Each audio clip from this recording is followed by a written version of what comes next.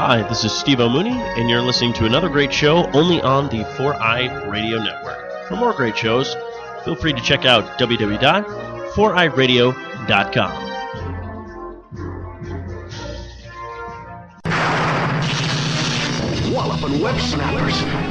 My spider sense is tingling. Tingling. Tingling. Tingling. Spider sense tells me I'm in for some trouble. My spider sense is picking up trouble. Something's turning my spider sense on. I feel my spider sense. My spider sense is tingling. Anybody else's spider sense tingling? Welcome to Walloping Web Snappers, a Spider-Man podcast where we dive into every Spider-Man cartoon ever made. I'm Derek. And I'm Doug. And is your spider sense tingling? No, what do you think? I'm some sort of spider freak? To listen to this show, find us on 4eyeradio.com and wherever you get your podcasts. This podcast is brought to you by Revenge Lover Designs, illustration and design that fit your personality. For samples and inquiries, visit revengelover.com. And real quick, we just want to take a quick moment to thank our spectacular patrons, Bo, Carl, Eric, and Katie. Thank you so much. Yeah. Yeah. Well, we are here at the epic conclusion of the rise of Doc Ock. So much rising of Doc Ock happening in this episode that he's in for 3.5 minutes, maybe. Oh boy. This episode concludes the Rise of Doc Ock arc, but also these 4 episodes have an entirely separate arc inside of them that is also concluded, / also kicked off in this very episode. It's a lot. Last week's was a lot and probably more, but this week is also a lot. I really do want to pick the brains of the writers to know how this came to be, why, it is just such a simple thing. It is just the only problem really is the naming convention of the Rise of Doc Ock. Okay. Parts 1 through 4. Because I truly don't understand. Now that we're here this week, because I was trying really hard not to spoil anything from this week, last week, just in case people watch week to week, right? Sure. But now that we're here, presumably anybody who was going to watch has watched. So right off the top, what I was trying to explain last week that I don't think I did very well is I think the fact that they conclude this episode with Doc Ock claiming himself as Doc Ock, right? He gets to the point where he is unabashedly like, I am Dr. Octopus. I have my own agenda that I am going to push in a sort of villainous way, right? Yeah. The Doc Ock we have been expecting has arrived. I honestly think that would have been more effective if this whole arc weren't called that and we weren't expecting it to happen. I think that would have been so much better. It ends up feeling very underplayed in this episode, but I think only because you're waiting for 4 episodes for it to happen. It's called The Rise of Doc Ock. So, yeah, it's what we were waiting for the whole time. So it's by the time you get to the thing you were waiting for, you were like, oh, I guess you are going to get to that, huh? And it could have been a thing where it was oh, Doc Ock is just now part of Oz Academy, and we'll get to the Doc Ock stuff at a different point, because right now we're dealing with Norman and Raymond, right? So if they kind of snuck in not snuck in because it's featured, but then had that twist at the end where it's oh, and by the way, here's the end of the Doc Ock story. Doc Ock is here. Whoa, gag! Wasn't expecting it. Yeah. It's weird. And it's weird that it all relies on just the naming convention, but I really think it matters. It does. Well, I was going to say it's the meta of it. Maybe it's not the text, but it is literally the text because you see the title of the episode in the episode itself. So there's not really, it is kind of part of it. I think it is very worthy of conversation, because even if you aren't paying attention to the names on Disney Plus or whatever, if you're just watching it on Disney XD or something, you're still going to see the title. And so it is still forming that expectation. And it's something that I would have assumed they had complete control over. So it's very strange. Yeah. When you identify something as an arc, you expect it to finish from where it began, right? So you expect the moment that is Doc Ock. Yeah. It's weird. Well, it's weird. It's not a bad episode. It's just weird. It's just weird. Yeah. Putting all that aside, there's still lots of other stuff to talk about in this. There's a lot happening. If you want to watch along with us, this episode is currently available on Disney Plus. You can watch it there. The episode we're talking about today of Spider-Man 2017 is Season 1, Episode 18, entitled The Rise of Doc Ock, Part 4. Synopsis per IMDb is Spider-Man teams up with Gwen and a reluctant Harry to investigate the missing Raymond Warren, aka the Jackal. The original air date was January 28th, 2018, which was the same day as the previous episode that we talked about. Oh. So they kind of, I don't think all 4 of them aired at the same time. Wow, so. that would have been a lot to take in one day. Right? Yeah. But I also don't know if I would have wanted to wait a week. So I don't know. Sure. This episode was written by Sterling Gates, who we've talked about before. I think we last talked about him, or at least maybe the first time we talked about him was on our episode 82, which was the Rhino episode of this show, Party Animals. We talked about him then, but he is primarily a comic writer, though in television he wrote on CW's Supergirl and was a story editor on the Flash TV show until just last year, apparently.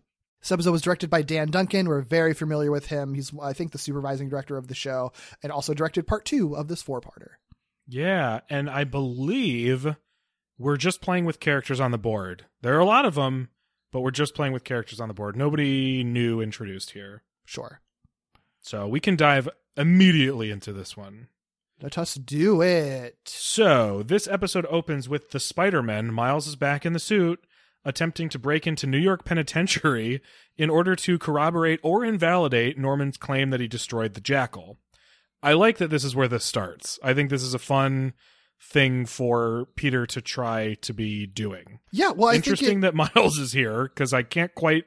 We still don't know why Miles is here sometimes and when he's not, but whatever. Yeah, I mean, he between last episode and this episode, he asked Miles for help. I will say, to the credit of last episode, it was a perfectly solid reason why Miles isn't in it, because it all takes place at Oz Academy. So, yeah. It makes sense that sort of Peter leaves and it's sort of okay, I've learned my lesson from the last episode that I actually do need evidence to figure out what is going on with Norman to prove to Harry that this is bad. So, hey, Miles, can you help me find evidence that he did not actually murder the Jackal? Yeah. God, he really needs Anya by his side. She would keep him so organized. What a help Where she would be. has to him. she been? I don't know. We haven't seen her this whole time since we've come back to this show. We have barely been at Horizon High. That's true. At least for this 4-parter, there's not been that. But and when we have, it's been Otto stuff. I think the first of this 4-parter had Horizon High stuff. Yeah. So I guess that. But even still, she doesn't even appear. Yeah. Anyway, can't wait for Anya to return. I know, right? I miss her.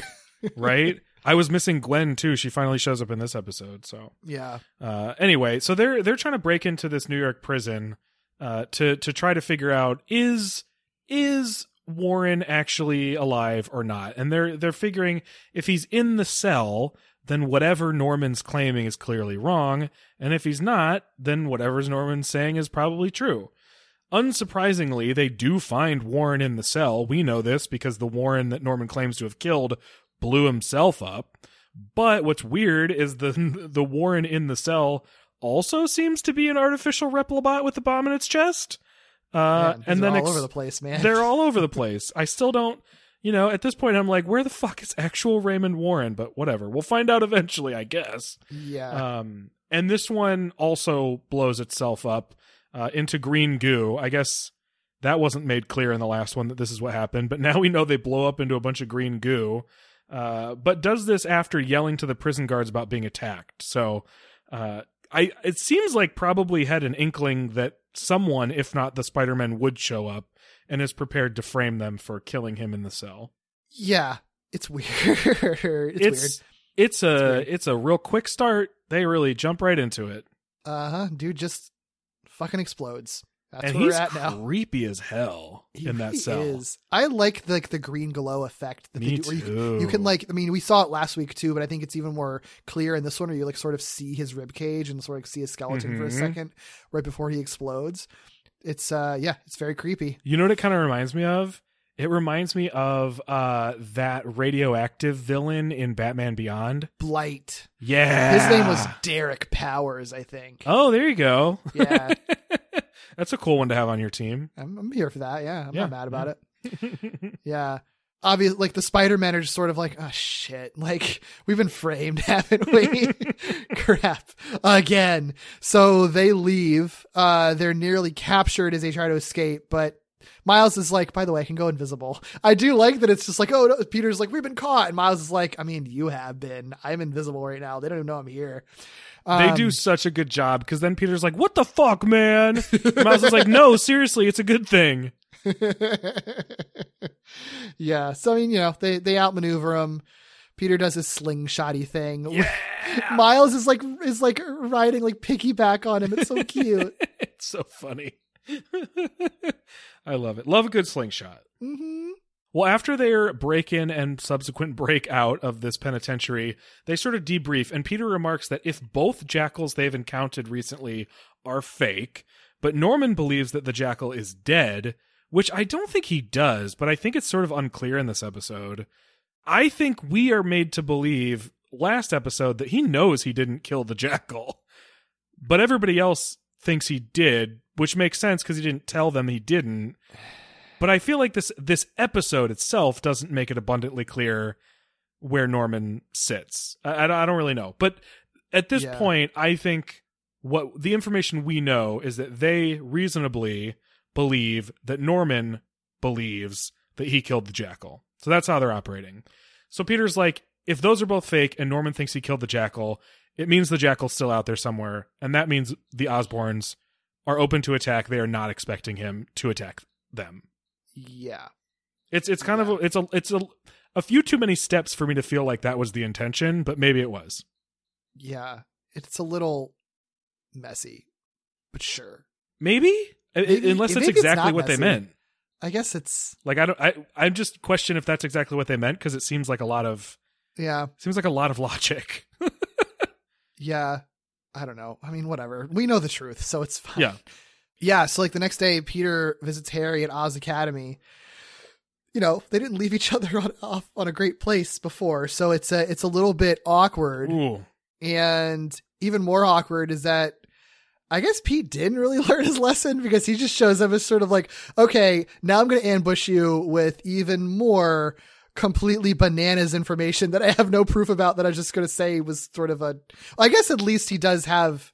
Okay, here he tells Harry that he believes that the jackal that attacked Oz Academy was a clone, but unlike before, Peter can actually latch on to the whole I work for Spider-Man thing, so he can at least tell Harry that this is what information Spider-Man gave him, which is like slightly more veritable than, you know, or verifiable than before, I guess. Yeah. Either way, Harry's just like, that's a wild thing to say. You know, I don't, and also, I don't like Spider-Man. So like, what is this going to do for me? And there's also this added factor of Warren, the Replobot Warren, framing the Spider-Man for yelling that like, oh, they attacked me. And there's like video evidence of the Spider people showing up right before he exploded or whatever. So Harry's like, Spidey's a menace. He attacked Warren in prison. Like, come on, this isn't working. This isn't working. And Peter's like, no, it was a clone. Are they just covering up the fact that the Warren in prison just exploded into goo? Like, where is that information? Well, I have a couple questions here, specifically because this involves Harry Osborn.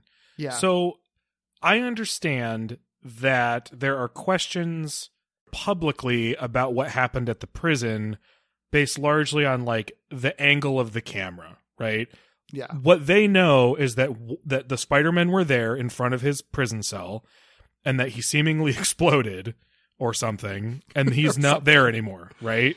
So like no one witnessed it. They just but they did see that the Spider-Men were there, and presumably that something exploded in Warren's cell and he's not there anymore. So That's what they know. What I'm confused about, specifically with regards to Harry Osborn, Harry points to the fact that the Spider-Men were there at Warren's cell, but he also believes that Norman Osborn killed Raymond Warren, right?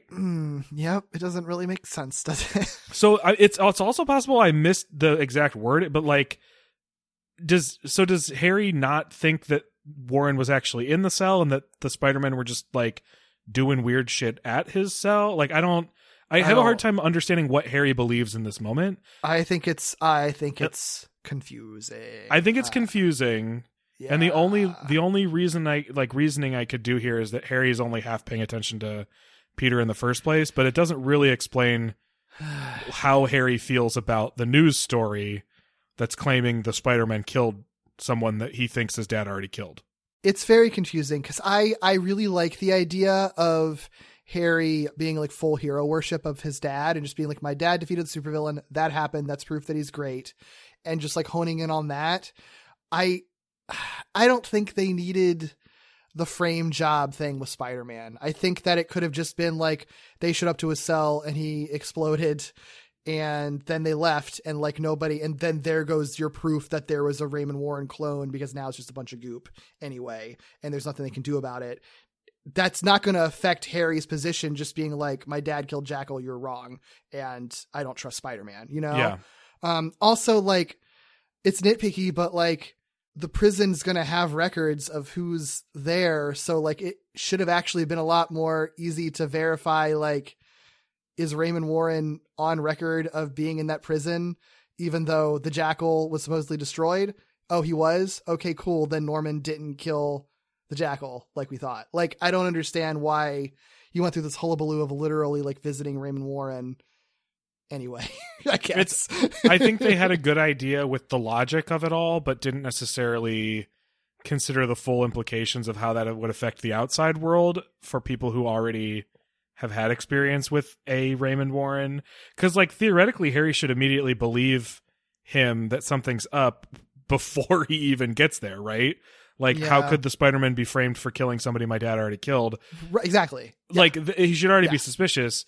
You could create a situation where, depending on the timeline, and the show's not good about timelines, so they would never do this, but where if they go there soon enough, Harry could stubbornly just be like, well, no, who cares? Like, he clearly already got out. Like, the reason he's not in the cell is because he already got out. I don't know what the goop is, but like, that's not what they're doing here. So I don't know. I think it's a big question mark, and I think it's an actually pretty big problem. Yeah, I think it's a real big problem because the whole episode is like predicated on this whole exchange here in this scene. So like, and I don't think it needed to be. I think that they're, again, a thing that comes up with the show frequently. It's like, I get your sort of core idea, but like there's definitely a more elegant way to do it. And in this case, like, I think they threw one too many wrenches at themselves, I guess, when honestly, writing it. Like, just ditch the news story.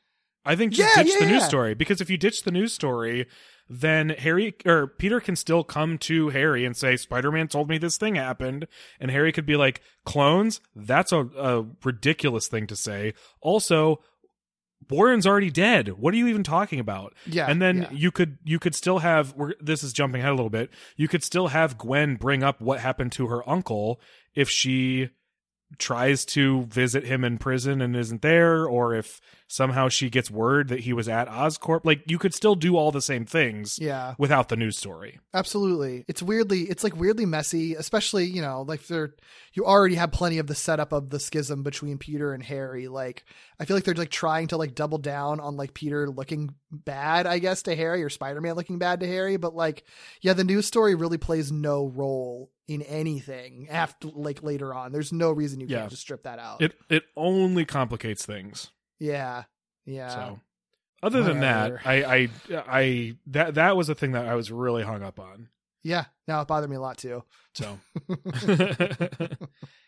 okay, so we're still at the point where he's there, right? Peter's still with Harry. Yeah. So Harry gets frustrated that Peter hasn't left him alone. I mean, at one point, Harry literally says, like, I have nothing to say to you.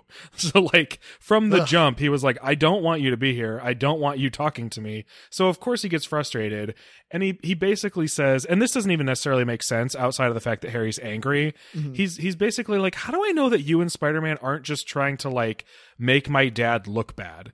And I think if he thought about it for a second, there really wouldn't be a reason for them to do that. But he's, like, pissed, and Peter won't leave him alone. Yeah, he's really more and more annoyed with every second. Right. So he doesn't even have to understand why that would be the case, but it probably feels like it, you know? Sure. So he asks this question, and Peter's like, I'm not doing that. I just care that you could be in danger, okay? All I'm trying to say is that there could be a Jackal still out there in the event that your dad didn't actually kill a Jackal, in the event that the Jackal at the prison wasn't real. I just am worried that something could happen to you.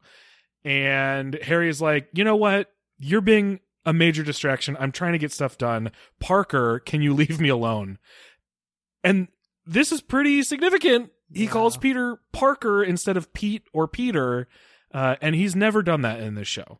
Yeah. That really hurt me when I heard that. I know. I was like, oh no, it's really actually broken. Yeah. It's really actually busted. Yeah, this isn't we'll forgive each other over smoothies and shake hands and be best friends kind of fight. This is a real fight. Not even calling him by name. Yeah. Oof. It's also, this is not in the text or anything, but the fact that Harry calls him Parker, I think really, really hurts when you think about the people who call Peter just Parker. Yep. It's usually like teachers that don't necessarily respect him. And his bullies usually Yeah. call him Parker. Mhm. Like Flash almost always exclusively calls him Parker. Yeah, it's not great. And Harry would know that, so it sucks. It sucks. It's understandable, but it sucks. Yeah, I'm not mad at him for it though. I get it. He's trying to establish boundaries and Peter is not respecting them. Yeah. Peter's being real annoying. I get it. How did Peter even get in? Good question. I mean, it doesn't really matter. Like, they need to interact in some way, but like, how did he even get into Oz Academy? Maybe he still had a pass from his like guest day. Yeah, maybe. The day before or whatever. Yeah, well, Peter leaves. Harry calls his dad to set up time to talk. So Peter has clearly gotten to him in some way, the fact that Harry does still want to talk to his dad about whatever is going on, but we don't exactly know what or how or what's going to happen with that. So back at Horizon, Gwen catches up with Peter and asks if he saw what Spider-Man did to her uncle. That's the one other time that the news story comes up, I guess. And, well, that's what I'm saying. Like, I think she still could have been asking questions about her uncle without necessarily that news story. Yeah, for sure. Because the whole point is that it allows the conversation to come up where Peter shares his theory about Warren in the prison being a phony. And is like, Gwen, I know, your uncle did a lot of weird stuff. He like turned himself into a jackal. He turned people into rhinos. He's trying to start a spider army, but like, has he ever done like anything else weird other than all of that stuff? And I like that Gwen's reply is just, well put. Anyway. I feel like you're not doing the writing justice. They were like, they like reversed it where he was like, has he ever researched anything weird? I mean, like besides turning himself, like, I just think it's funny. They structure it really, really well. I like it. It's good. It's good. But yeah, Gwen's like, I really don't know, but I'm happy to go over to his house and like poke around all of his materials and stuff because I also want to know what the hell is going on with this guy. Yeah, I mean, considering like what a couple months ago or whatever, she found out about the jackal. Like, right. So she knows that there's probably more to the story. Yeah, for sure. So this is Gwen. So they agree to go to Raymond Warren's house, and Gwen like hops on her bike and is basically like, "All right, Pete, hop on." And he's like weird about it for a moment, and it's not clear why he's being weird about it. There's any number of reasons he could be weird about it. Yeah, but they just do a good job making him like really awkward in the moment. Yeah, and I did chuckle at it. Sure, regardless of what was weird about it. I thought it was funny. What do you think about this next thing? Because then. Yeah. Harry shows up in his limo and is just like, nah, you don't have to ride your bike. I actually will help. And he shares that off screen, he tried to talk to Norman about it. Norman's ego wouldn't allow him to entertain the idea that he didn't kill the jackal. So Harry's like, it does feel weird to me. So why don't we go together and try to find out the answer together? What were you thinking when you watched that? Did you call me a fool because I was fooled? I bought it too. I should have thought more about it considering the entire conversation happened off screen, but I think they really did the best that they could to basically have Harry call his dad right after Peter was like, I just want you to know that I am worried you could be attacked. I'm worried about you and I'm worried about your dad. Whatever, I'll leave, but just know that. For the scene to end with Harry calling his dad could have meant a million different things. And so when he pops up here and is like, and his explanation's perfect, right? Yeah. My dad's ego will not allow him to think that he didn't kill the jackal. Sure. That would be 100% true if the conversation went exactly that way. Yeah, we've seen a million scenes of Norman saying similar things to Harry and Harry believing it. We've also seen like a million different scenes of Harry kind of quickly forgiving Peter for something after being mad at him. So like they've established the expectation just fine. I think it's really smart because they are building on things that they've done before just to pull the rug out from under us, because it's sort of like, I mean, that's kind of a bummer way to like complete that schism kind of off screen, but it's happened before. So sure, I guess they're good now. All right, cool. But Team's here's back the together. thing. But I will say I wasn't convinced that they were like hunky dory. I just was convinced that Harry was interested enough and thought there was something fishy enough. Yes. And again, absolutely. I actually think without the news story that would have been a little bit more believable, but whatever. Yeah. I just believed that Harry was interested enough.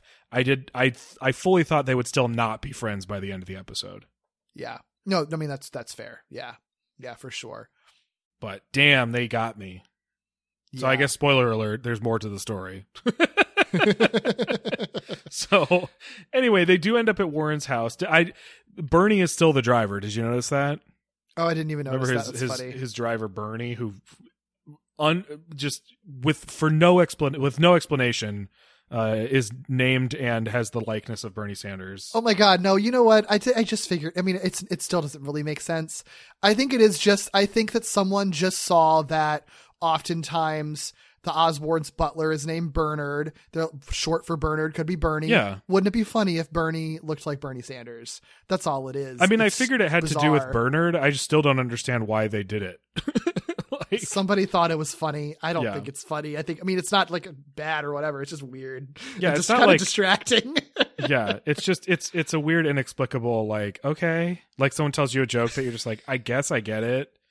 Yeah, that's all it is. But whatever. Yeah. So anyway, they're at Warren's house, and Gwen becomes overwhelmed and starts crying at the rapidly changing events surrounding her uncle, which is understandable. Sure, it's I wish it pretty were fucked up.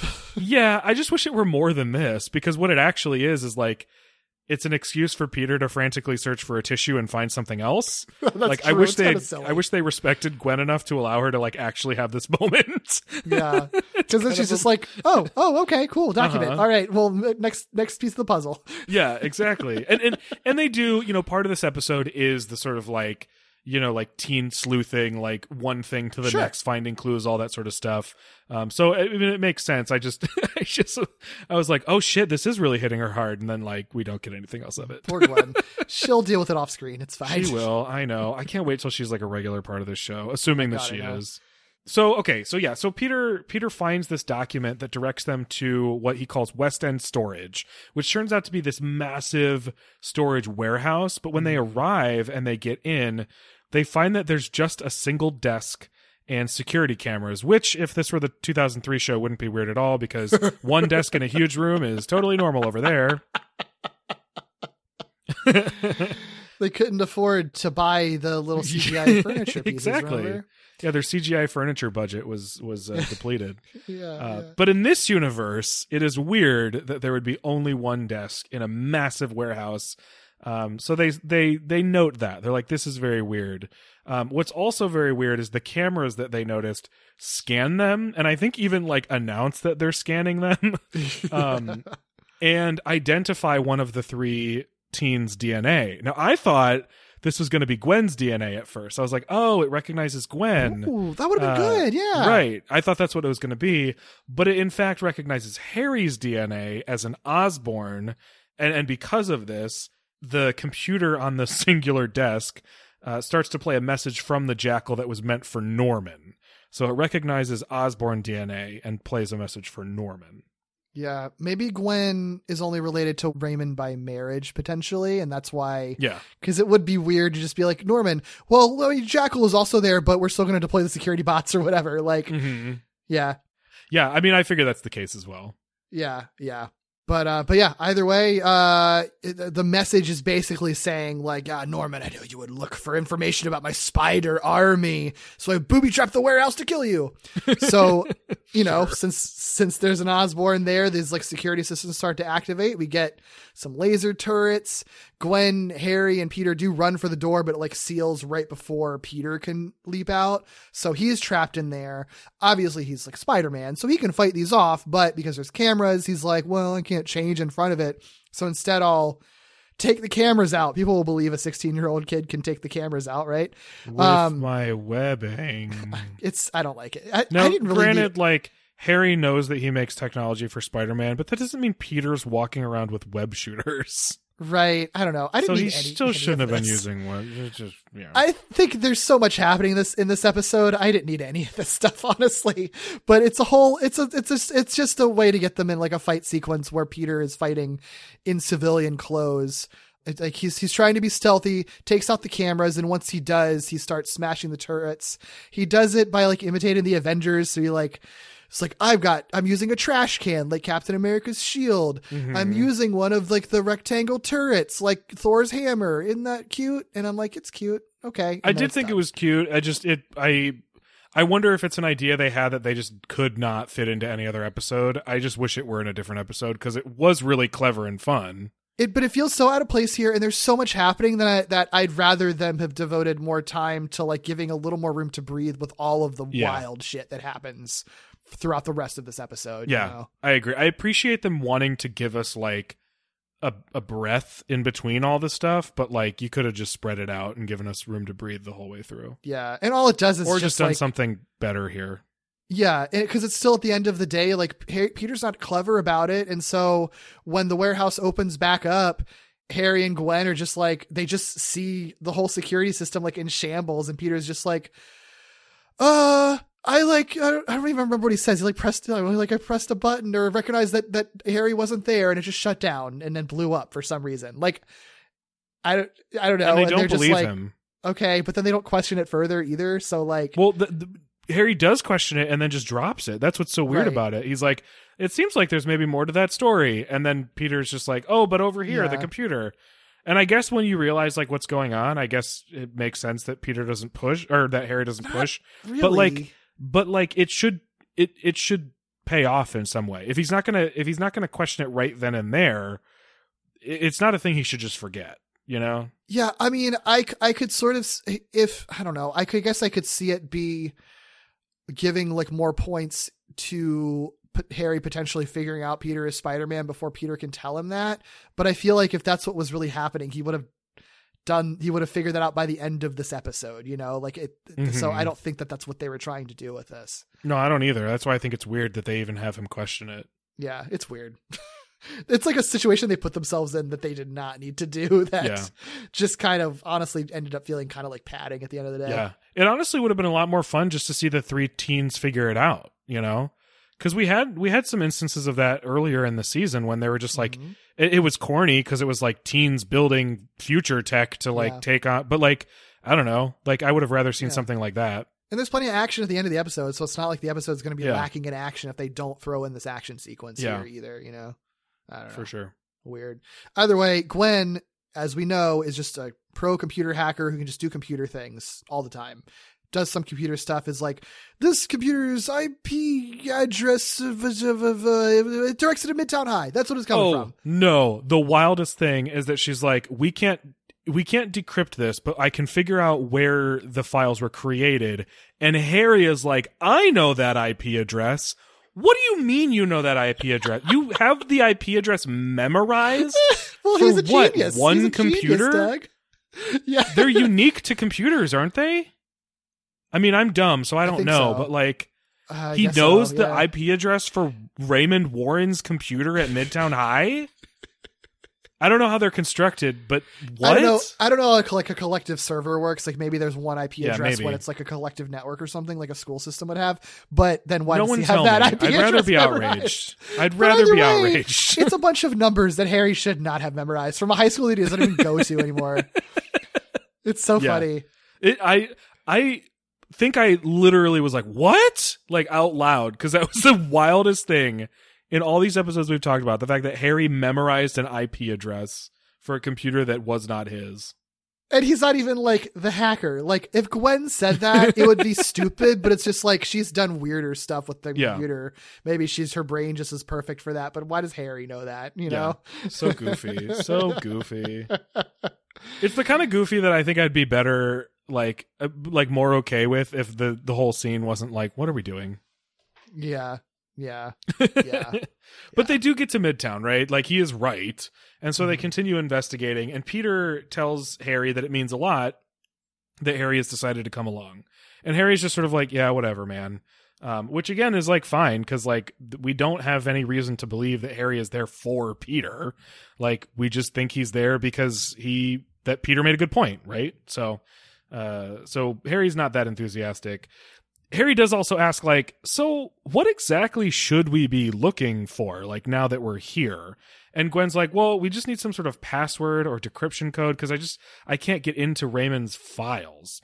And they're poking around, and Peter notices something even better, I would argue, than, like, a password or a decryption code, because he notices, like, a secret passage under Raymond Warren's desk. Like, he notices the scratch marks. And they find, like, a whole-ass secret lair underneath his office, and seemingly under, I guess, the whole school, because it's like that big. I guess so. Mm-hmm. Raymond Warren has an enormous lab underneath Midtown High. Wow. There's way too many questions. I think you just can't go down that rabbit hole. Where did that come from? I don't know. How did he build that? I don't know. We can't talk about it. Nope. Cool secret lab under high school. Isn't in the comics, isn't his like weird cloning lab just like at the college or something? I don't actually know. You might be right. You'd know better than I would. I've not read the Clone Saga. But I feel like it was like behind a trap door or something. Yeah. Or like in a closet or something corny. Yeah. I mean, it's fine. So I don't might mind. be a reference. I don't know. It's fine. I don't mind. It's just, it is very funny because it's like, okay. Yeah. Oh wait, did you mention the fist bump already? I don't know if I explicitly mentioned it, but just the fact that like Peter said thanks and Harry was like, yeah, whatever. It is a limp fist bump. That fist bump hurt me though, because it's so clear, because that is the thing they do, because he like does it with no eye contact, and it is just like just like a pathetic little fist bump, and it's just like, oh no, you guys really the suspicions are there, obviously, right? Yeah. Like, you know that Harry and Peter aren't actually on fully good terms. You know Harry's holding something right now and not being fully transparent, but like that makes it so clear that it's just like, oh man, that this is there's going to be a lot more repairing that needs to be done right now. I don't know. That hit me for some reason like really hard. It's rough. I mean, a big part of it is like Peter's so optimistic, right? Yeah, because he's like such a puppy dog about the whole situation, where he's like, Harry's here, we're good. Like, he's just like so excited about that. Or the alternative is he's just trying really, really hard because he knows that it's actually bad. And neither one of them's good. Right. They both hurt. Yeah. Anyway, where were we? Yeah, Gwen splits off from the two of them, and Harry finds evidence of Warren's spider experiment, which, you know, we knew was a thing that he was working on, but it is actually being worked on in this secret lab. We even see the spiders hooked up to like a big machine or whatever, right? And that's when the big reveal happens, when he just calls Norman and is like, hey, Norman, I'm here. I found all the stuff that Warren's working on, you know, like we agreed to. And straight up reveals to Peter that the only reason he came along was to help his dad find and steal Warren's work. Yup. You're clear to come down, Dad. Oof. Yeah. What the hell, Harry? Yeah. What the hell, Harry, indeed. It's rough, too, because he's like, he explicitly says, what does he say? He says, like, he says something very specific about, like, he doesn't say I duped you. I played you. He specifically says, I played you, Parker. Oh yeah, it's really, I mean, yeah, because that's not even like, oh, you know, Peter was just kind of like collateral in this little secret plan of his dad. It's like, no, he fully intended to dupe Peter.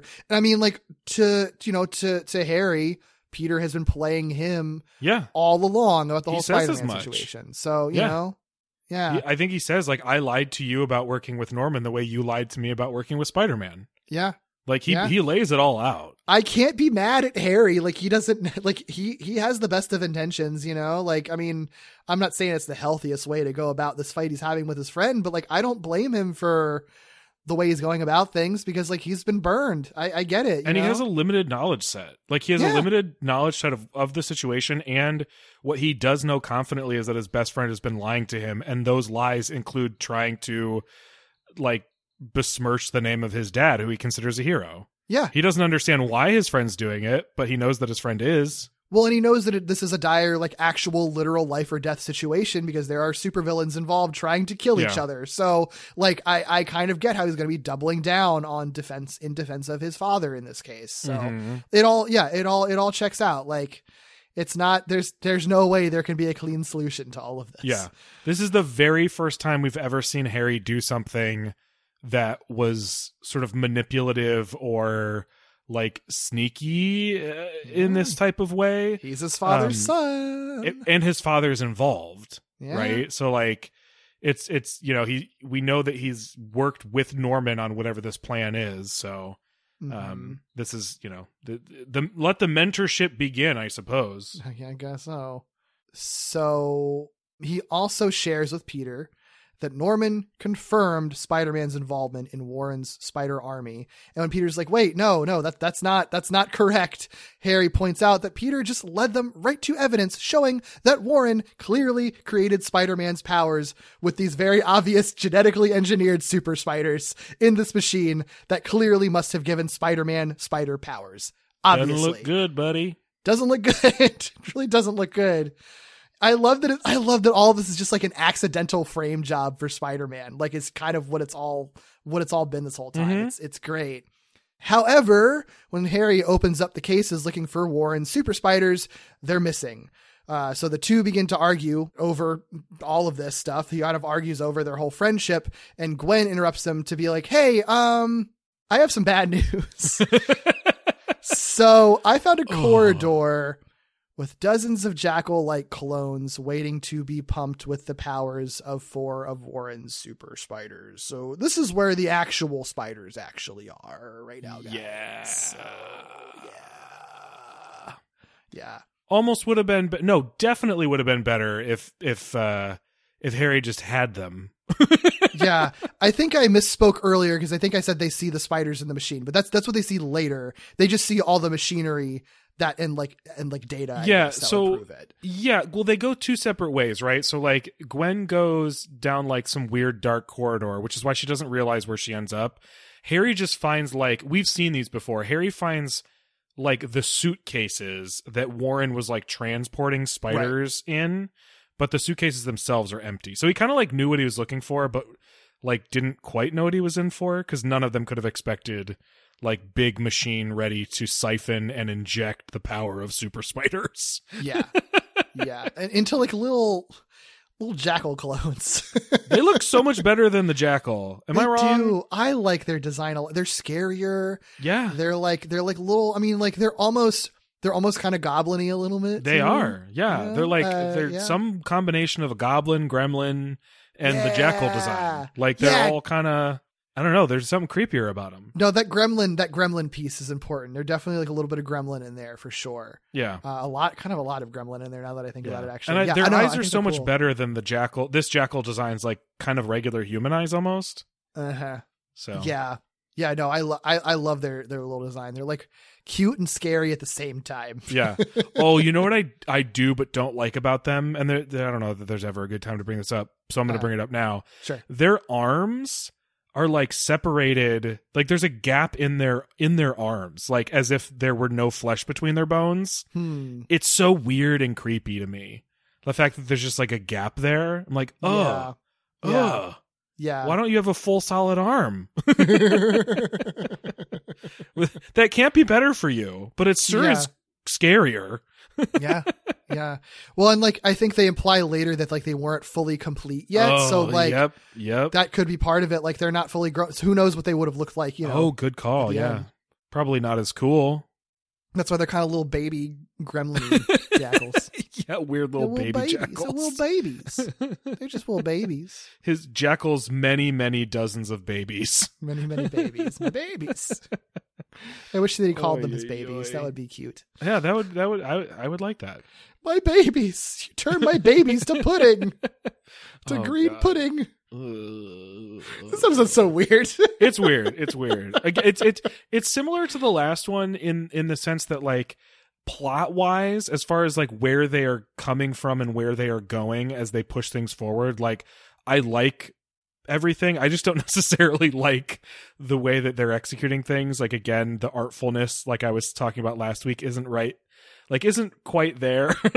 It's a lot of like stuff that happens, like, I think is the thing. It's like they knew where they needed things to end. Yeah. But didn't quite know how to get them to the point without just being like, and then this. Yeah, it's just like a lot of someone shows up somewhere and then stuff happens and then someone up shows there and more stuff happens and then they go somewhere else where more stuff happens. Like, that's kind of like, it's just a lot of things just thrown at you. At least in this one, I think they had the right idea of having like the teen mystery gang. Like they could have really played with that in a way that I think could have really like worked for this episode, especially because it's like, here's the teen mystery part of the episode, and then here's the last bit of it that is totally unlike anything you could have predicted, right? Yeah. You kind of expect them to solve the mystery, and then bam, surprise. You know, like, they could have really played with that, but I don't think they played with it enough. And I don't think I doubt that this series is going to be one that gives us like high concept episodes. No. And certainly not in its first season. So if they really wanted to like play up the Scooby-Doo of it all, you know, this wasn't the series they were going to do it. Yeah. I don't think. Maybe in a future season, but probably not. I would have liked to have seen it, but Yep. oh well. Me too. Well, Harry's like super determined to get these spiders back to Norman to make Daddy proud. Yeah. So he just nabs like one in a vial from the control console. But of course, an alarm is sounding. I think Peter's even like, "Don't do that, dude." Yeah, he sure does. Does it anyway. Alarm begins to sound, which the security system for this place is pretty bananas because the security system is just unleashing the clones on them. That we're growing? Isn't this your army that you were growing and now you're just going to be like sacrificing them like before they're ready? That doesn't seem like the best. I mean, I know the Jackal, it seems a little bit unhinged, but like I feel like that's bad planning on his part. I feel like he would have planned better than that. Yeah, it's not good because the whole point of the machine is to inject the little Jackal babies with spider powers. Yeah. And they don't have spider powers yet. So why would they be the security system? Yeah. Are you just hoping they'll like overpower the person there? Which actually they do kind of say that at one point. They're like, you know what? They're weak, but you know, hopefully we don't get overrun by them. There's so many, but I don't know. It still seems like a stretch to me. It's a weird, it's not a good plan. It was like, yeah, it was a way to get the clones out there. And I appreciate trying to tie all that stuff together, but the point A to point B with that, a little weak. Okay. The writers for this week's episode and last week's episode are not the same, right? No, they're not the same. Yeah. Okay. I think even though they both have problems, I think they're different problems. And I think I prefer last week's problems to this week's problems. How do you feel about that statement? No, I agree. I think I agree with you. Yeah. Yeah. Because I think the things that don't make sense about this episode really, really don't make sense. Yeah. And I think the things that were problems in last week's episode weren't that things didn't make sense. It's that it was a lot to tackle all at once. And they technically did it right. It just was maybe a lot to do in 24 minutes. Last week, they really had to find creative ways to have coincidences and contrivances to make everything work because there was so much going on. This week, it really just felt like it needed another rewrite, honestly. Like this week, it just feels like messy and there are pieces missing. Yeah. So, okay, alarms are sounding. And like you said, the security system is just, the clones are out. The clones have arrived. Send in the clones. Send in the clones. And of course, because Gwen's in that room, they do surround her. They also surround Harry and Peter. There are a lot of them. But before the clones can actually attack, guess who shows up? Norman Osborn with his commandos. So the Vulture's here, Otto is here, Alistair's here, Ollie's here, and I guess Rhino is now part of the commandos. Apparently. Which is weird because the commandos were fighting the rhinos. That was their whole thing last week. Something happened in between where they just gave Alistair a job, I guess. I don't know. Or not Alistair, whatever his name is. Alexei, a job. Yeah. Also, the Rise of Doc Ock Part 4, Otto finally shows up, 16 minutes in or something? Yeah. Yeah, he does. They are all costumed. They are all costumed. Okay. We've seen Vulture's costume. We've seen the Spider Slayer before. Rhino, there's not much more to it. Ollie, there's not a ton more to it. Ollie's is actually kind of cool. Ollie's is cool. Yeah, no, I'm not. Yes. We just don't have anything to compare it to because this is, even though he is a character from the comics, his superhero or villain, it's hard with Ollie, I would argue. Yeah, I think he's done many things. Yeah, his tech-powered alter ego is not rooted in the comics. So this just is his costume. Yeah. I didn't mean to just disparage it or No, I know. It was fine. Yeah. It's just, there's not much to talk. Really, there's not much to talk about for any of them. We've either seen them before or there's not a ton of additions to it, except for Otto. What do you think of his weird goggle mask thing? Honestly, my biggest problem with this costume is the goggle mask thing. Sure. I initially was like, oh, I don't like this at all, like any of this. But then I looked at it more and it really is just the goggle mask thing. Yeah. I think if that weren't there, I'm fine with the costume. It's not my favorite Doc Ock costume, but it fits the aesthetic of the show. And it's not egregiously terrible or anything. It's just sort of it's honestly just his normal jumpsuit plus tech. Yeah. It's not great, but it's not terrible. His goggles are they're kind of weird, kind of over designed with how many little Why does he have so many eyes? Are they just trying to riff on? It looked to me like they just pulled the sort of head of the Sentinel from the Matrix and just stuck it the squid. It does kind of look like that. Maybe is that what they're playing on? I think they maybe because I know an octopus and a squid is not the same thing, but obviously they're frequently they're very closely related. Right, exactly. That's what I'm saying. They're frequently kind of bundled together. So maybe they're trying to play on that. Here's the squid face from the squid robot monsters from the Matrix, stick that on Otto. Because on the Sentinels in the Matrix, it looks really cool.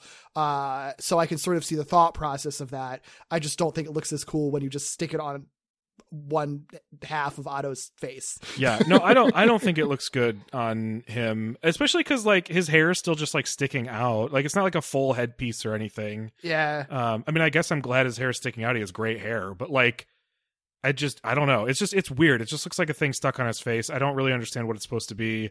He doesn't need anything. One of the things that's so nice, this is almost it's weird to compare Otto Octavius and Superman, but I do think there's a similar argument to be made when it comes to costuming them. The argument, the sort of debate with Superman is he is, and correct me if I'm wrong because you know way better than I do, but the argument is you don't need to overcomplicate Superman's costume because his costume is for him literally clothes. He doesn't need armor, he doesn't need additional stuff because he is the Man of Steel or whatever, right? Isn't that kind of a conversation? Sure. Yeah, for sure. I feel I think I've even mentioned this with regards to certain Ottos before. Otto Octavius doesn't need stuff or things. I think one of the reasons that the fact that he just wears clothes often, where it's either just a mechanical jumpsuit, or a mechanic's jumpsuit, or literally just a guy in a trench coat, is because he doesn't need a costume. He's got huge arms and no one can touch him. It's the reason he can often be sort of chubby or schlubby is he doesn't need anything. So I don't know what the headpiece is supposed to even be. I don't know what it's supposed to, what does it represent? If the visual language of it is very confusing. I don't get it. And it's not that cool looking. So no, I'm not a fan. I was hoping it would get broken and it would just be a thing. Or he'd at least use it for something to justify it being there, but it's just a costume piece. It's just a costume. I think the show it frequently makes aesthetic choices that I don't really love, but they are consistent. You know what I mean? Sure. I get the style of the show. I just don't necessarily love it all the time. We didn't even talk last week about I was hoping when we first talked about Alexei's Rhino that it would be a middle stage and that they would update it. Nope. All the rhinos still just look like trolls. I hate them. They're so ugly. They're so aggressively ugly. This show really likes to do like things that are and frequently this works very much for me, but loves to do things that are like round or rounded, and a little bit like bulbous or whatever. Doesn't work for me with Rhino. Let the Rhino have a very sharp point. Let the Rhino just be a big guy. It also just likes to like put people's faces on things. Like they just put Alexi's flat face on Rhino's round face. I think it's a problem with the Jackal's design too, is that it's just a guy's face. Yeah, it's just Raymond's face, but green on the weirdly, triangular shaped Jackal head. And it just looks off-putting and weird. Yeah.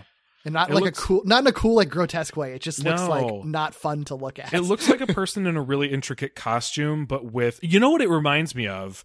It reminds me of like the traditional Cats costumes, where it's like you're in this elaborate costume, but you kind of just have like face paint on, so I can still like see your face, right? Honestly, it's maybe even a little bit more like the Cats movie, where it's like there's something like weird and uncanny about it. No, the Cats movie I think is actually a very good comparison. Actually, that's kind of where like Alexi and Raymond Warren fall when they're transformed. Yeah. Oh, it's not good when you're being compared to the Cats movie. Nope, not good. Not good at all. Anyway, all that to say, I'm fine with what Otto's wearing outside of the goggles. Yeah, I don't think he needs it. I hope he doesn't keep it. I hope that when he has come into his own identity, he doesn't. I'm hoping that's like Osborn issued crap. I hope so too. I always warm up to whatever his costumes are anyway, so it's fine. Sure. I didn't originally like the Spectacular costume, and I warmed up to it. That's yeah, for sure. I don't know where we stopped at. I do. The gang's all here. The commandos are here, and they're all wearing costumes. That's basically where we are. That's right. And Harry is like, "Oh, great, the commandos are here. Like, I will help." And he busts out his flame sword that we saw, been holding that on him the entire time. I guess so. Well, it like retracts. Folds, retracts and like folds up. I don't know how the fuck that works, but technology is magic in the show, so it's fine. Yeah. And he has like a mask with it too. He does have a mask, and at some point, I don't remember where or when it is. It's not until later, but I don't think it really matters if I bring it up here. Sure, do it. Peter at one point comments like, "Oh shoot, you have a mask now." And I see you've upgraded your sword, which means, the mask must be protecting you from like the additional energy and like fumes that are coming from your fire sword. Yeah. Which does matter. It just wasn't obvious when Peter pointed it out that it was going to matter later. Yeah. Harry has this breathing mask that he has to use because he has this literal sword on fire. And I appreciate that that's like a piece from like an episode that from the ice episode, like I don't even remember what the name of that. What is the name of that villain? The ice villain in that? Blizzard or something? Is it Blizzard? It's something like that. Yeah, I don't know, which is sure. Like a pretty innocuous, like seemingly standalone episode, and I appreciate that. Like, oh no, that's going to be an important part of Harry's arsenal. It seems like at this point, actually. Yeah, for sure. Yeah, I like that. Yeah. Well, so Harry's like ready to go, right? He's got his sword, he's got his mask, and he's like ready to help. But Norman's like, "No, you're not helping." And Harry's like, "Well, I just thought maybe I could be a commando." And Norman's like, "You can't." Yeah. Which is like pretty jarring for their interactions. Sure. But it kind of makes sense, right? Like you're not going to let your son. 16-year-old son go in with a flame sword to fight a bunch of clones. Like, I think Norman's not a good guy, but like that actually is good parenting from him for once. Let two other people's 16-year-old sons do it. Let Alistair and Ollie do it. They're not of my flesh and blood. Good point. I think for Norman there's a distinction. I say that to be funny, but I do also think it's real for him. Yeah, for sure. I think he values his own flesh and blood more than he would anybody else's. Oh, well, yeah, absolutely. No, that makes sense. I mean, plenty of people who are at Norman Osborn feel the same way. So, unfortunately, yeah. So, what's interesting though, this is where things get interesting from the perspective of this technically being an Otto arc. Because Norman's like, "No, Harry, you cannot help." And Otto's like, "Actually, Norman, I think he should help. I think he's ready and equipped." And Norman's like, "No, I don't take orders from you. You're just a doctor. I am the general here, Otto. Listen to me. Please get Harry to safety." And Otto sort of begrudgingly agrees. It is worth noting, and this is messy, that Otto never actually helps. There's no follow-up on that. No. Harry, Gwen, and Peter just leave. Yeah. I mean, the important part of it is it's the argument. Norman. It's the argument, and it's Norman, you know, from Otto's perspective, it's another instance of someone being condescending to him, right? Like, yeah. Oh no, I don't, you are below me, and I'm making it clear that you are below me, and I give you orders, and you have to do what I say, which is exactly not what Otto ever wants to hear. No, Norman has done all of the things that we knew would not work for Otto. He has bossed him around. He's undermined his intelligence. He's suggested that Otto needs fixing or that Otto needs help. Like, he's done every single thing we know that Otto does not like because we knew it before Norman was interacting with him. They've done the Otto and Norman stuff very well. Even if we're not entirely sure if it's a consistent thing with Norman, at least from Otto's perspective and seeing Otto's arc here, they've really crushed that. They told us everything that Otto cared about and then utilized it. Yep. Also, just a doctor. The fact that he calls him just a doctor is fucking wild. Yeah. God. I mean, I get that it's a stressful situation, but like, Jesus, Norman, you're really fucking this up, man. Honestly, the only other thing he could do is call Otto a kid. Yeah. Like, that's like honestly the one thing he hasn't done that would piss him off. Yeah. Yeah, Norman really does kind of fall on his own sword here, honestly, in a lot of ways.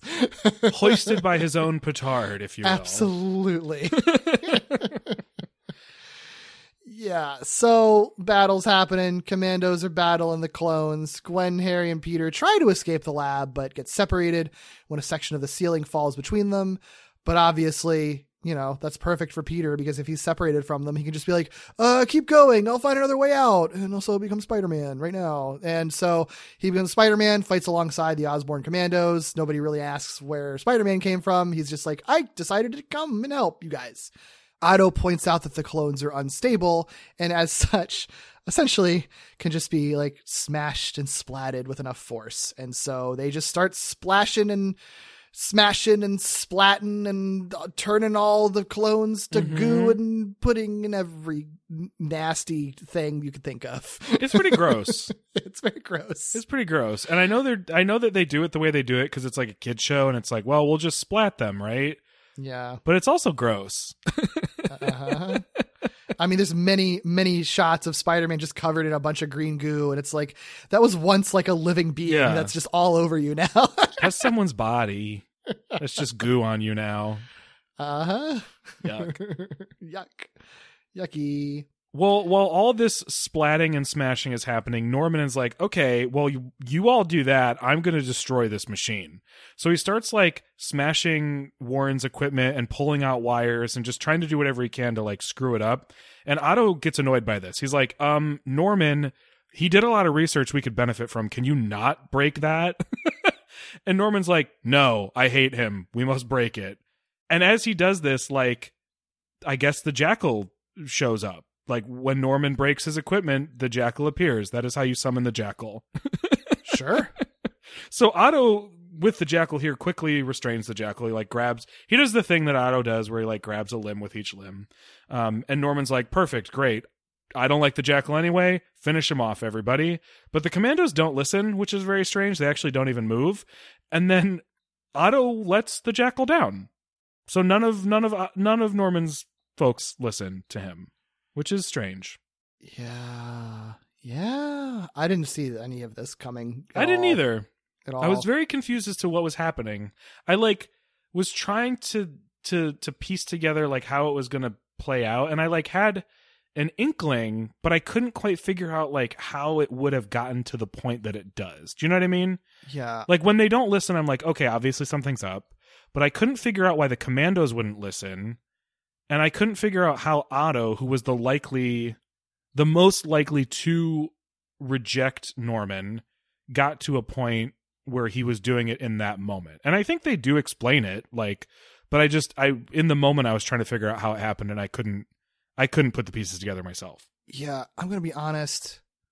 I like the idea of this, but I don't really like how this is executed. I think that's the story of this episode for me. Yeah. So what's going on here is like Otto laughs at Norman, and that's when he goes into his whole basically his first villain monologue, which is just like, anyone who has no respect for science has no right to lead the commandos. And he reveals that when Norman claimed to own all of Otto's tech, which we saw in the last episode, which was the exact wrong thing to ever say to Otto, he made it his mission to own all of Oscorp, doing so with the mind control tech that Raymond Warren used in that Rhino attack on Oz Academy, which is a fucked up thing to do, because he basically mind controlled all of the Osborn commandos. So he is in full mind control of all of them. So Ock just like basically deployed this entire like subterfuge plan behind the scenes, off screen, just to go after Norman. And again, like, this is the most villainous thing Ock has done, literally mind controlling people to do his bidding. Like, that is an unequivocally fucked up thing to do, especially given that 2 of these people are 16-year-old children. Bad to do to anybody, even worse to do to literal children. Yeah. So it's a very fucked up thing. This is absolutely his like villain turn, I think. Very definable villain turn. But like, it happens after he's barely, like in 2 episodes, he's barely been in an episode that he shows up very late in, and all happened like off screen, basically. Yeah. I don't like it. I think like, if they had established the expectations differently, and if they had been artful about these 2 episodes, if the whole point was, hey, we can actually like advance this story we haven't touched in a while and kind of trick people into thinking this isn't about Dr. Octopus, but really cleverly check in with him along the way. Like, I think you could have done something really cool where when you look back at it, you're like, oh shit, yeah, that's right. Like, all the pieces were right there. The problem is, like, they really do backseat him so hard that when you get to this point, they tell you what happened, and you're like, yeah, I mean, I guess I could see that happening. But it doesn't really feel like they're earning your reaction to it. You know, like, I was like, oh shit, here we are. Like, it's happened. But that was, like, I don't know. It feels like they were trying to do a like, oh my God, Otto was working behind the scenes all along. But in reality, it's just, oh, you just didn't feel like writing any of the scenes that would actually set that up or lead up to what you wanted to do. It feels like you're just missing something. I mean, or you greatly overestimated what you did show us, because there are breadcrumbs, right? Like, yeah, they sure. they have a moment where he's like, huh, so Warren was using mind control. Yeah. But like, that's not necessarily enough. Like, and they did break down the relationship with Norman and Otto, but I think the problem is it felt more like, hey, we have to get to this point, so make sure we have breadcrumbs there, as opposed to like 2 concurrent stories where one thing is in the foreground and one thing is in the background, you know? Yeah, it didn't feel like there was an Otto story happening in the background in an elegant way. It felt like they were injecting moments of Otto just to make sure we didn't forget he was there. Yeah. And that's not great.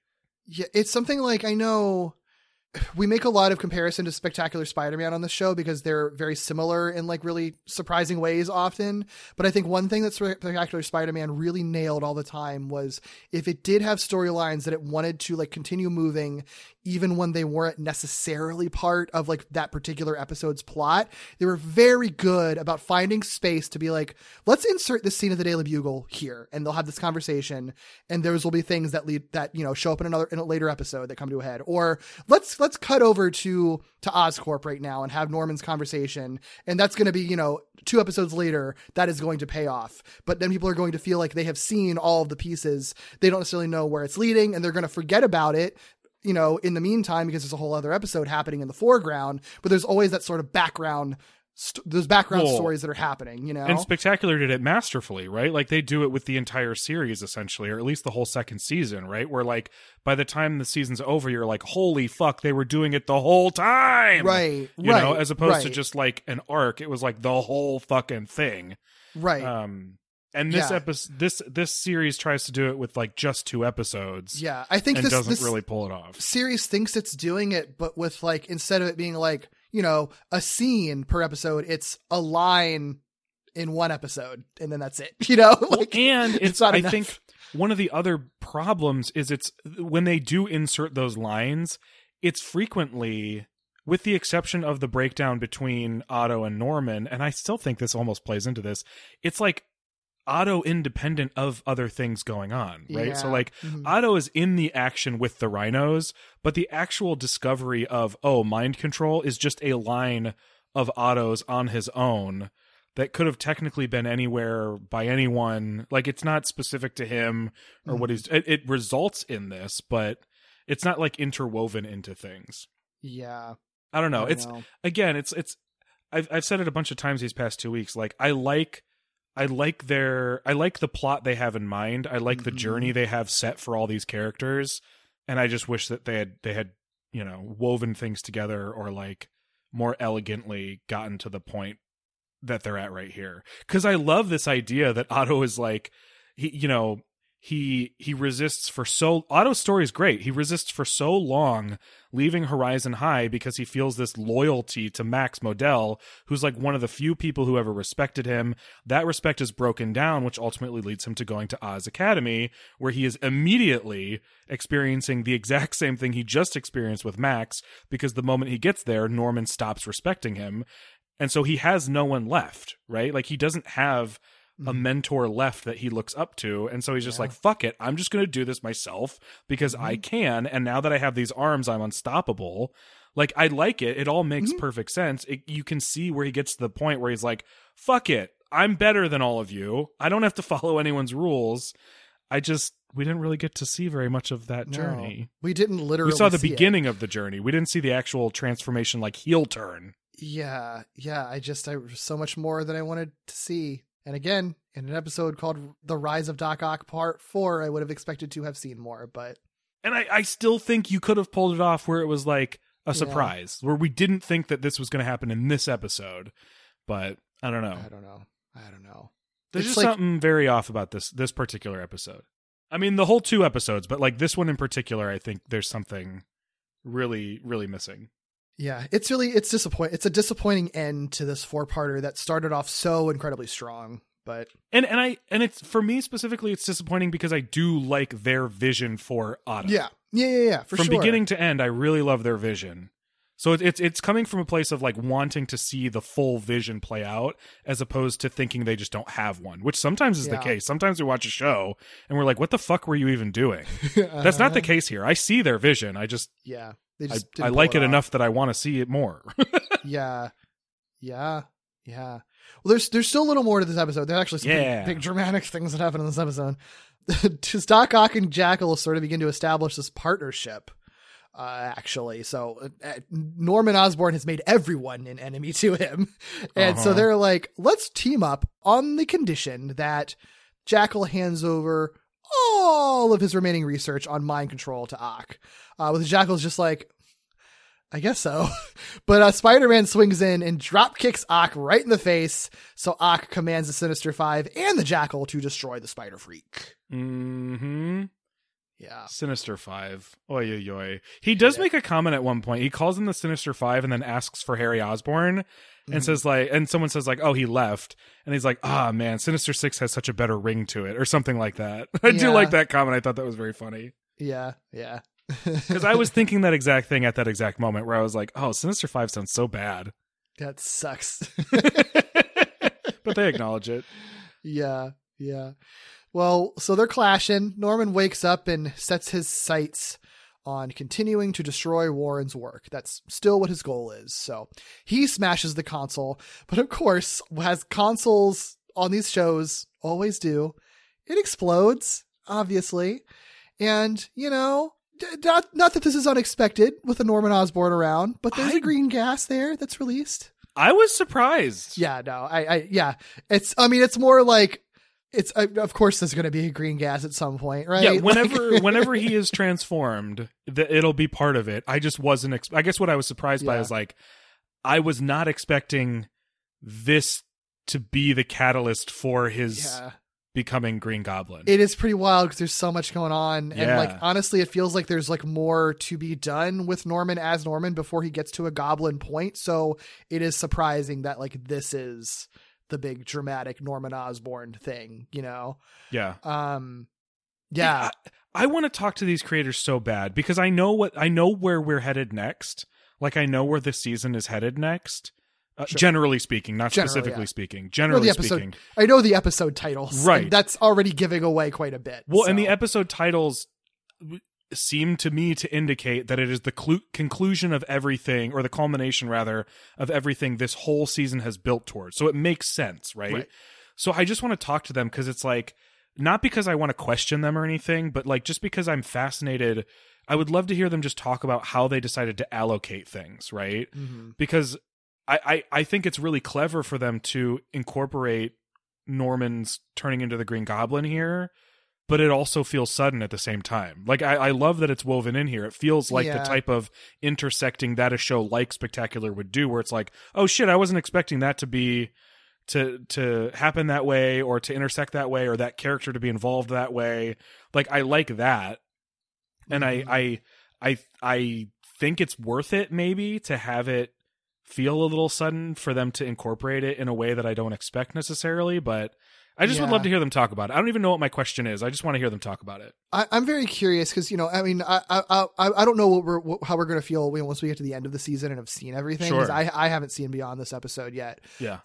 But I am fascinated by like how much pre-planning and outlining they did going into this, because it is kind of wild that like there's a solid half of the season that is honestly kind of like a lot of scattered, scattered standalones, and then like the one kind of symbiote arc. And then suddenly they just pivot to just like what is going to be 3 multi-parters is the way that it ends the season. Like that's everything that we're doing now. We're multi-parter here. There's a 5-parter coming next. And then the season ends with a 2-parter. And like, that is such a wild pivot from how the show started.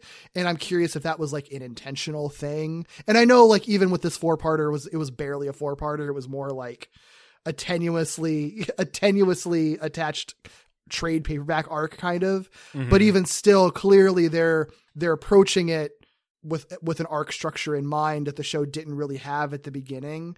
And I'm sort of curious if that was like always intended to be the case, or if that was something that maybe retooled as it went along or something like that, because that also could have affected the kind of pace at which they told these stories. You know? Last week you said you were worried that based on because they're so good at setting things up, there's a concern that they won't stick landings. My concern is that now that we're at this point where they have these arcs and they have so much culminating at once and so much going on at once, my concern is that they will be unable to pull back. You know what I mean? And I'm worried, not that I need more of what the first half of this season was, but I don't want to be without the ability to have smaller scale episodes, you know? Yeah. I think that maybe we're done having smaller scale episodes for the rest of the season, but I have a feeling the second season, well, actually, I don't know. I have no idea. I don't know, actually, now that I think about the few things that I do know about where the show goes after this. So maybe that is actually a genuine worry to have. I don't know. We'll see. But I do think for this season, it's just going to be a lot of big stuff happening constantly. I don't think that we're going to be getting anything smaller than where we're at now. And I'm okay with that based on what I know the title of the next arc, and I think it makes a lot of sense for it to be the next arc. Yeah. So I'm not mad at it. I think it actually makes it exhausting. It could be really exhausting. It could be very, very exhausting. Yeah. But, you know, the question then will just be, should it have been this long or not? Hopefully. Right. Yeah, we'll see. We're not there yet. We haven't even finished this episode yet. Yeah. So we did this. We do this every time we talk about the show, which is we just get excited. Like there's just so much to be excited about this series that I can't. I guess I can't ever say it enough that I just wasn't excited, like expecting to be excited about. Yeah, for sure. It's very good at setting up stuff. So that's at the bare minimum, it's very good at throwing a bunch of stuff to be excited about out there. It's very good at setting things up, and it's very good at knowing where it wants things to be. Yeah. Like it's good at knowing what the conclusion is. It just, we'll see if these 2 episodes are any indication. It's possible that it's very good at setting things up. It's very good at deciding where things should conclude, but isn't very good at concluding them. Yeah, for sure. We'll see. For sure. So Ock and his Sinister Five evacuate, leaving Spidey behind to save Norman, who's like, He's now trapped under a bunch of rubble because of this explosion and everything. There's fire everywhere. Very dramatic. By the way, this was under a high school, by the way. So that's not good. And this whole lab is collapsing. Harry and Gwen, they do run back to the lab as Spider-Man attempts to keep a massive piece of debris from crushing Norman and just like straight up killing him. Gwen holds Harry back from running to Norman because he'll literally be running into fire and danger. And Norman pleads for Spider-Man to just leave him, save Harry, save my son, leave me. So Spider-Man's like, okay. And so he grabs Harry and Gwen, leaving Norman behind. And Norman, of course, surrounded by that green gas. You know what that probably means, but also under a flaming pile of debris. So Spidey swings out with Harry and Gwen while Norman is left there. I thought this was really effective. Oh, it's good. No, I think this stuff is good. Yeah. I really like the idea that Spider-Man, who already doesn't like Norman and who knows Norman has been trying to like kill him, has to save him. That alone is good, right? That always is effective in my mind. But then to have Harry right there and to have Norman, who he thinks is a terrible person, basically sacrifice himself for Harry, which we know is makes sense, but he doesn't necessarily know makes sense. Yeah, it's a confusing situation for him. But he's sort of like, well, shit, maybe I have kind of been wrong about this guy because like this is a very noble thing to do, you know? And it's and I'm sure to have that realization and then know that he probably has to then kill him. Yeah. To have the realization right before he's probably going to kill him. Yeah. And have the realization right in front of Harry. Yep. I think the fact that Harry is right there makes this different, I think, than a lot of similar scenarios, right? Like there are superheroes who are put in positions where they have to decide between two things. And it's often either that they are able to do both. Spider-Man often finds a way to do both, or the two things are like separate enough from each other or not connected necessarily enough to each other that like choosing one directly harms the other. This is a situation where like either choice that Spider-Man makes directly harms the other person that he's not making that decision for. Well, and also any other scenario where, you know, Norman dies normally, you know, when your classic like Green Goblin getting impaled with his own glider kind of thing. Harry's never there for that, you know. I think the only other time we've seen Norman die or quote unquote die in front of Harry was in Spectacular Spider-Man. And I think also to very equal effect where it's just very like kind of tragic, you know, where it's just like, that's just going to further fuel Harry's hatred for Spider-Man that in a lot of other instances is almost kind of hard to buy. Like, Harry, why do you have such a fucking weird obsession with Spider-Man? It's just sort of like, oh no, he did watch his dad die and Spider-Man is in some way responsible for it. But it's even worse in this case because this Norman isn't a Green Goblin. He's not a supervillain. There's nothing. There's no way that anyone can say like that Harry can ever think like, I guess my dad was a bad guy. It sucks that he died. Like there's none of that. No, his like, last wish was to save Harry. Right. Like there is nothing bad in Harry's eyes. So to Harry, his dad, who he loved, who did nothing wrong, just died kind of at Spider-Man's hands, you know, like that's very fucked up. But it's like so much more complicated than just dying at Spider-Man's hands. That's what makes it so good. Yeah, for sure. Do you think, and maybe this is more a question for the next scene, but do you think, or did you get the impression that Harry was able to hear Norman and Spider-Man's conversation? Not that it was much of a conversation, but I don't think he heard it. I don't think so. Yeah, I don't think so. I think that's the way I would do it, but I'm also very intrigued by a situation, and I think that's correct. I think that's how I read it as well. But the reason I'm asking is because I think there's an interesting thing to be explored with Harry being able to hear that too. Yeah. Because I don't think that makes it easier. I don't think that makes him hate Spider-Man less. Right. I think if anything, it just makes Harry's feelings more complicated. For sure. But I think for the story, it makes sense for him to not know. Yeah.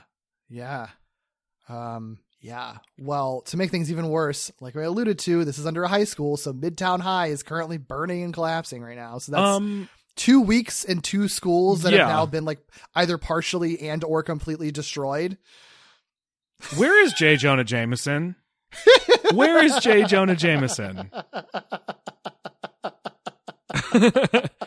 2 high schools have been at least partially destroyed. Spider-Man was definitely involved or at least present for both. Where is J. Jonah Jameson? Wild. It is wild that they're doing this right now. Like, I don't have to. This is not No. MTV. Even MTV's had a Jonah. Yeah. It was Well, a it's bad also, Jonah, but I was going to say, it's just wild that they're destroying these schools like right now. Like, in the way, I know that Yeah. I mean, there's two routes that they can go, right? Like, I know Horizon, they explicitly say it was only a piece of Horizon and they're repairing it and they'll be back in school in like a week or two. Midtown, I don't know, man, that school looks pretty fucked up at the end of how this could episode. it not be? But there's two routes that they can take. They can either just be like, well, it gets repaired in a month or something. Or this could also be part of like, you're kind of taking out your schools one by one. So Oz Academy is like the only school currently left in New York right now. I don't know what they would do with that, but I think that they could do something with that. There's so many things they could do. I mean, gosh, like they took an easy way out by having Horizon just have the week off. Yeah. But like, imagine if Horizon had to go to Oz, or imagine if Horizon students had to go to Midtown. Imagine if Midtown students now had to use, or at least even just some Midtown students now were being taken in by Horizon. Like, you could really explore what you and I were talking about very early on in this series. If there weren't so much like happening, if the destruction of Horizon High hadn't happened in the middle of this really dense arc, you could have really, really examined some of those school dynamics. By forcing a situation where the students are intermingling in ways they otherwise wouldn't. Yeah. But I think Midtown will be fine in a week. I am worried that that's going to be the case. I would bet money that that's going to be the this. case. It looks so like it's on. Everything is on fire. The entire it's like missing facade its entire blows out. front. Yeah. No, it's real bad. Yeah, they're just going to be fine in a week. I will be very pleasantly surprised if this has some kind of ramifications somehow. I hope it does. I will applaud them because I honestly understand the decision not to have it have ramifications. I don't want that, but I understand why they would do it. Yeah. It's not their main setting, you know? But it's just like, why did you have your lab be under Midtown High and then blow up Midtown High if you're not going to do anything with that, you know? No, I want to see it. Yeah. I want to see it. Me too.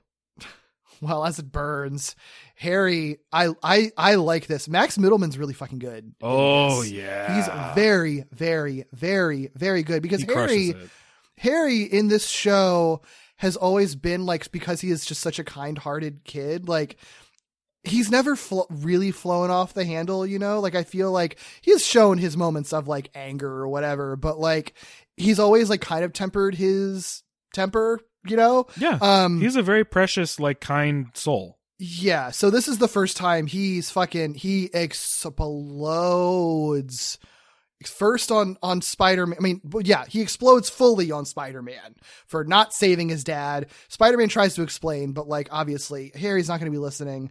He actually like attacks him with his flame sword. Yeah. He is out for blood in this moment. He doesn't obviously fully like go through with it. He rejects Spider-Man's attempts to explain anything, puts away his sword, and just like very defeatedly just asks him to leave. And Spider-Man whips off. But it's very, very good. Yeah. And I love the line delivery of him screaming like, just get out of here, or whatever the actual quote is. Yeah. Like he puts it's really good. It's really, really good. It's good, man.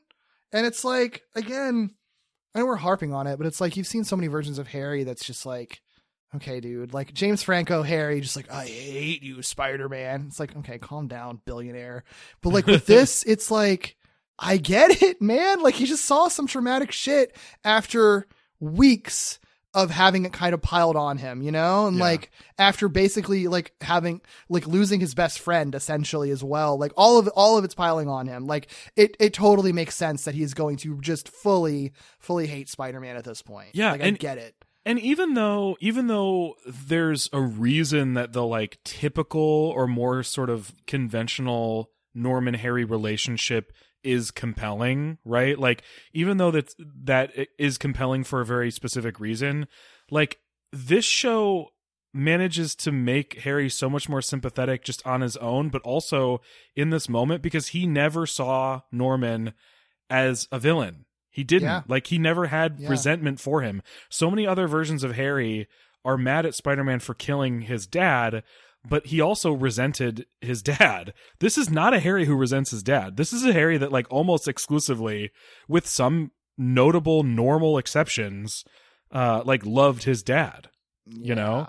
It wasn't just like, I'm seeking approval. It's like, no, he's a good dude. Yeah. It's good stuff. It's good. I think Harry Osborn is one of the best parts of this show, and it's really weird. It's really weird, but it's also like, in an episode that's this messy, that I think has a lot of problems, I think that, like, this is the strong suit, and I do think that they nail the Harry Norman stuff by the end here in this. Really good. Yeah. I can't wait to see where it goes. I'm terrified to see where it goes. Yeah. I mean, sure. They just have so many balls in the air right now that it's hard not to be worried. But you know what I really like, though?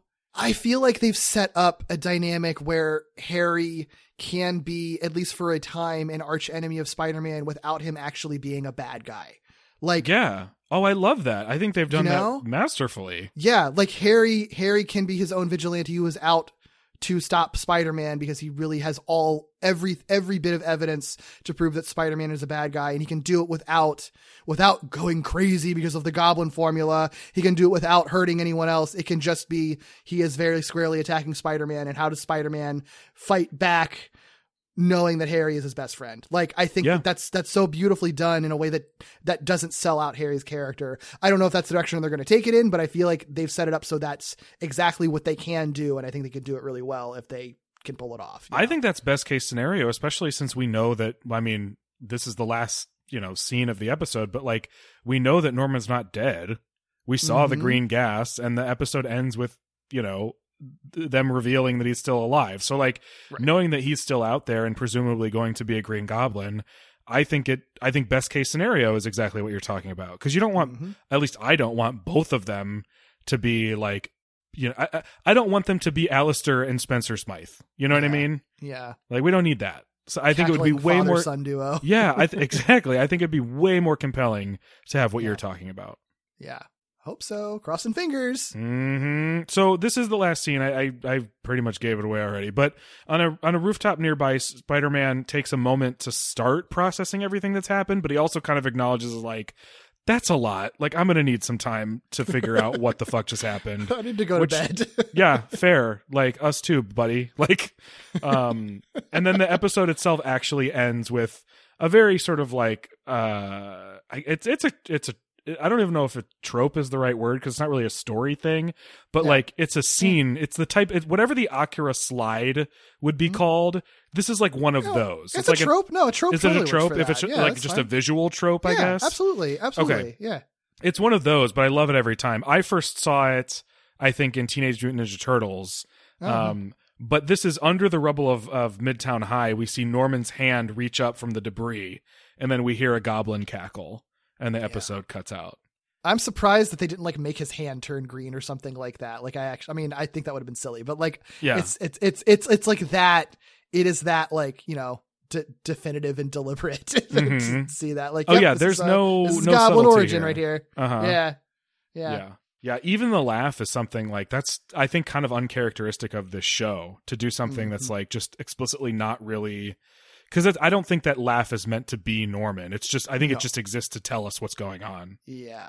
I don't know, man. It's a weird episode, messy episode, but it does have some very, very good stuff in it. Yeah, absolutely. I think that's just a characteristic of the show. Like, I think even, I guess the worst episodes of the show are probably ones that are just sort of boring, but I don't think there are that many of them. Yeah. And then it turns out that even the ones that we kind of thought were inconsequential, like that ice villain one, end up having things that really matter in them later down the line. So yeah, good on this show I've said it a bunch of times, but good on this show for even swinging when so many shows don't. For sure. Couple instances of eye stuff, one good, one bad. We have this arc really loves the Spider-Man eye stuff. Like, it really plays on Spider-Man's like reflective eyes, because they do some of it with Raymond Warren in prison exploding. And in this instance, I grabbed one where it was specifically like meant to look kind of trippy, like as if Spider-Man was coming to the realization and it was like zooming in on him having the realization or something. Right. It's just a really cool shot. It's kind of like the last Eye Stuff one we did, where it has some like additional shading that they don't normally do. Sure. I like it. Just looks neat. I like Looks it. really neat. Yeah. Yeah. Plus, like Raymond's face in the reflection of Spider-Man's eyes is also worthy itself of a face of the episode. Miles just being kind of tucked away in the background. Yep. Like he is on the show all the time. Feels right. Feels right. Oh, Miles. I really need another Miles-centric episode at some point in my I was life. just going to say, I really want a Miles-centric episode. I want like a full-on Miles episode or something. Like it just... there could be a Miles episode where Peter's barely in it. Like I don't understand why they can't do that. Yeah. Like... Yeah. Yeah, I mean, they could do a Miles episode that Peter's explicitly not in at all. I mean, that's probably not allowed in that actor's contract, but like... But Robbie Damon voiced someone else then. Like... Yeah, I mean, they already do, right? They already voice everybody. Right. But I would like to see it, especially because at this point, we just know so much they can do with Miles. There's a wealth at this. There's 10 years worth of stuff they can pull from. I mean, not at the point that this show is, but you and I know that there's a wealth of stuff they could do. For sure. So I would like to see more. But anyway, maybe someday we'll see cool Miles Eye stuff, but I don't know. Nice. We don't know what he does. We know that he's got spider web wings. That's about all we know about his equipment. I'd like to see cool Miles anything stuff in general. Mm-hmm. I'm glad that we got to see his invisibility stuff happen in this episode. Mm-hmm. I think the last episode we saw him in, the Spider Trio one, I don't think he did any of his own cool power stuff. I don't think so. So yeah, at least we got that. Mm-hmm. The not cool eye stuff we talked to death already, which is just Otto's completely idiotic goggles in this ugly, series. hate it, so bad, stupid. Don't like them. Destroy it, burn them. Get rid of them. Hope I never see him again. Awful. Yeah, I don't know, man. Weird show. I like it. Good stuff. I have no idea what I have some idea what to expect next, but not really at the same time because I thought I knew what to expect from this 4-parter and it didn't really deliver on what I expected. Some of it in a good ways, some of it not good ways. So I don't know. We'll see. What's interesting about this 4-parter is even though the show was not interested in centering Otto in all 4 episodes, if you choose to just look at like Otto's journey in those 4 episodes, I do think it's like really compelling and I love what they chose to do. Yeah, there is a great arc there for him. Just it's weird that big major pieces of it ended up being in the background and off screen. Yeah. Like, especially because those first 2 episodes are like, they do incredible justice to their version of Otto. Yeah. So very strange. I will be very curious now that he is officially Dr. Octopus, now that he has claimed that moniker, and now that he has had his official heel turn. I'm very curious to see where they go with him, because my concern is that they will have run out of compelling things to do. You know, maybe. I mean, I don't know. There's still plenty they can do, but there's going to be a power vacuum at Oscorp and Oz Academy now, right? So, like, I would hope that that's the next step is to utilize him for something with that. Now that Norman's like sort of unofficially out of the picture, so. But it's just, it's interesting. I wouldn't. Yeah, I guess that's probably the most likely thing. It's his stated goal, right? Is to like own Oscorp now. Mm-hmm. It's just interesting that he's gone like full villain alter ego to do that, as opposed to like, I don't know. We'll see. I guess he could still maintain sort of a more civilian side of things, but yeah, we'll see. I don't know. There's a couple different directions they could take it in. IDK, my BFF Otto. My BFF Otto, exactly. If you want to talk to your BFFs, Doug and Derek, not talk to us, hear more from us. How about that? And talk to us. Yeah, I don't know. You can contact us. You can talk to us. Actually, yeah, you can. Well, I was going to first say, if you want to hear more from us, you can hear more from us on our Patreon at patreon.com/wallopingwebsnappers. You can talk to us there via comments and stuff and direct messages if you're a patron. Yeah. Or if you want to reach out to us, you can also reach out to us on our Discord, which there's a link to in our show notes. Mm-hmm. Or if you want to talk to your BFFs, Derek and Doug, where can we find you on the internet, Doug? Yeah, you can find your BFF Doug on Twitter at Ickybooly, ICKYBOOLEY. And if you want to hear him talking to some of his BFFs about books and video games and other pop culture, you can check out Novel Gaming, which is a podcast I do with my friends Katie and Vicky, where we catch up on all the media we've been consuming lately. And also, if you like Pokemon stuff, you can listen to my Pokemon podcast here on the 4i Radio Network called Victory Road. What about you, Derek? Sure, you can talk to me, your BFF Derek, on Twitter at Derek B. Gale, or you can check out my other podcast, Gimmicks, which looks at the high concept, experimental, structure breaking gimmick episodes of television. And I have a different BFF guesting with me every week to talk about a different show. Find it anywhere you get your podcasts or on Twitter and Instagram at GimmicksPod. You can also check out our monthly podcast, Falling with Style, an ongoing Pixar movie marathon where we watch every Pixar film chronologically. Our episode on Onward is out tomorrow if you're listening to this the day that it drops, and that's available wherever you get your podcasts. That's BFF Blue Brothers Fantasy. Uh-huh. You can also visit us on our website. That was good. No, that was good. I'm just jealous that I couldn't come up with that and that you did, and I would have never been able to come up with that. You can find all the episodes of both Falling with Style and Walloping Web Snappers on our website at wallopingwebsnappers.com. You can also follow us on Twitter, Instagram, at Facebook at Walloping Web Pod for any faces of the episode or any other fun little goodies as well. You can also email us at wallopingwebsnapperspodcast@gmail.com. And we would please love it if you could rate, review, and subscribe to us on all of our podcast platforms. Not our podcast platforms. We don't own them. Any podcast platforms that you use. Any ratings and reviews that we get across any of them really helps people find our show if they're looking for a good Spider-Man show. Next week, we start this 5-parter. We'll see whether or not it actually feels like 5 parts or if it's just like an arc that's tenuously connected. I don't know. Either way, no matter what it turns out to be, we do know that we are venturing into Spider Island Part 1. Oh, boy. See you then. Bye.